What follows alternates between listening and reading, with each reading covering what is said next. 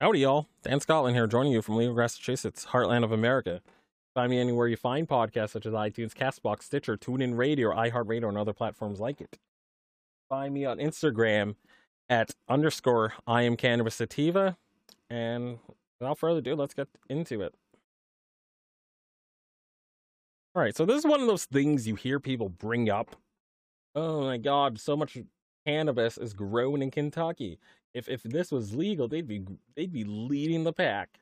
They would give California a run for their money. You hear this all the time on the internet. You hear mumblings of this, but is this actually true?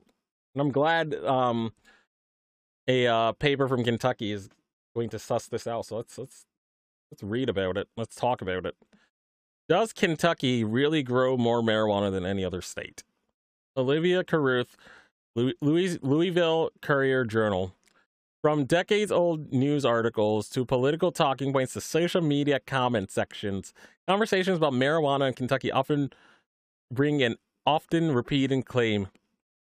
Kentucky produces more cannabis than any other state, so the claim goes, making the illegal drug the bluegrass state's top cash crop. Well, on paper, corn and soybean are Kentucky's actual cash crops, bringing in a combined $2.7 billion in 2021. But could marijuana actually be number one? It's impossible to say, experts say. We have no way of knowing how much cannabis grows undetected, said Kevin McWilliams, a local spokesperson for the Drug Enforcement Administration. Bonnie Rabin, an adjunct professor with the Cannabis Certificate Program at the University of Cincinnati, said that the claim puzzles her. Kentucky doesn't even allow marijuana cultivation, processing, or retail, she said. How could cannabis be the top cash crop? Perhaps in the future, she wrote in an email. Or do they actually mean hemp? Hemp and cannabis are different. The former is legal to grow in Kentucky with a license. One of the few data points on Kentucky's cannabis market comes heavily asterisk. Each year, the DEA publishes numbers on how many cannabis grow sites and plants it has found and eradicated in each state. McWilliams said the DEA has a very robust cannabis eradication program in Kentucky. Let's say that again. McWilliams said the DEA has a very robust cannabis eradication program in Kentucky. Kentucky routinely ranks near the top as far as eradicated grow sites and number of plants destroyed, McWilliams said. Are we taking out 100% of the cannabis grown here? Yes, probably not. Jim Higdon wrote Cornbread Mafia, a book about the biggest marijuana syndicate in American history. Kentucky's cannabis market is likely smaller now than it was in the heydays of the 1970s and 80s due to heightened attention from law enforcement, he said. For starters, Higdon said, the DEA pays for Kentucky State Police and National Guard to take overtime to run marijuana eradication suppression efforts. Oh, so they get commissions to get overtime to eradicate weed in Kentucky. Oh, that's fascinating, yeah. The stakes. All right, let's go back to it.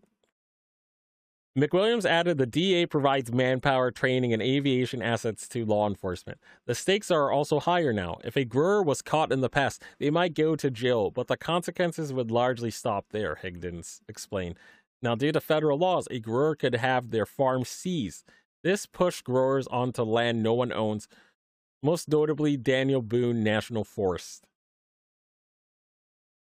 Wow, those things likely led to a smaller cannabis market in Kentucky. Higdon said they didn't eliminate it.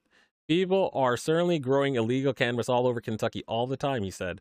Efforts to legalize marijuana in some capacity have failed in Frankfort. After the legislature failed to legalize medical marijuana, Governor Andy Beshear signed an executive order allowing people with specific conditions to use medical marijuana purchased in other states beginning January 1st. Republican lawmakers behind the past medical marijuana bill said they'd plan to try again in 2023. A bill drafted by Rep. Rachel Roberts, Democrat Newport, for the 2023 legislative session would also legalize recreational marijuana. Higdon, who also co-founded Cornbread Hemp, suggests that legalizing cannabis could bode well for Kentucky. Between the water and Kentucky's position on the earth, cannabis would be a great fit for Kentucky's agriculture scene, he said. Plus, Kentucky has a strong farming condition, think tobacco, but one that's weakening. Cannabis would give farming another chance at life, Higdon said, keeping farms alive and in the family. End of article. So, yeah, Kentucky's a happening spot for underground cannabis and legacy cannabis, but your DA is spending our tax dollars fighting that instead of keeping it legal and allowing these people to provide medicine for their folks. But that's where we are with national prohibition. And again, hopefully we can keep on putting the push on all our lawmakers, get rid of all the ones that are beholden to the cops, that are beholden to big prison and big pharma, and let's actually get this done.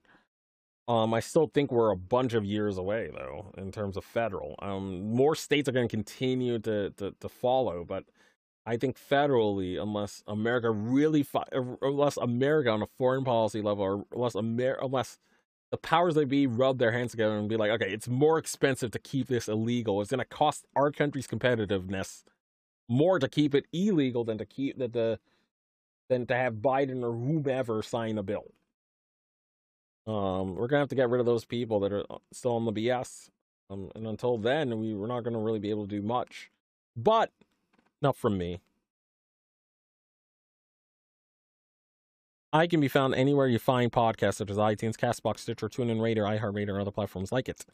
You can find me on Instagram at _IamCannabisSativa. If you want to support this podcast, we have a PayPal, and that's paypal.me/ICSativa podcast. And as always, everyone, stay medicated, my friends. Peace out and ciao.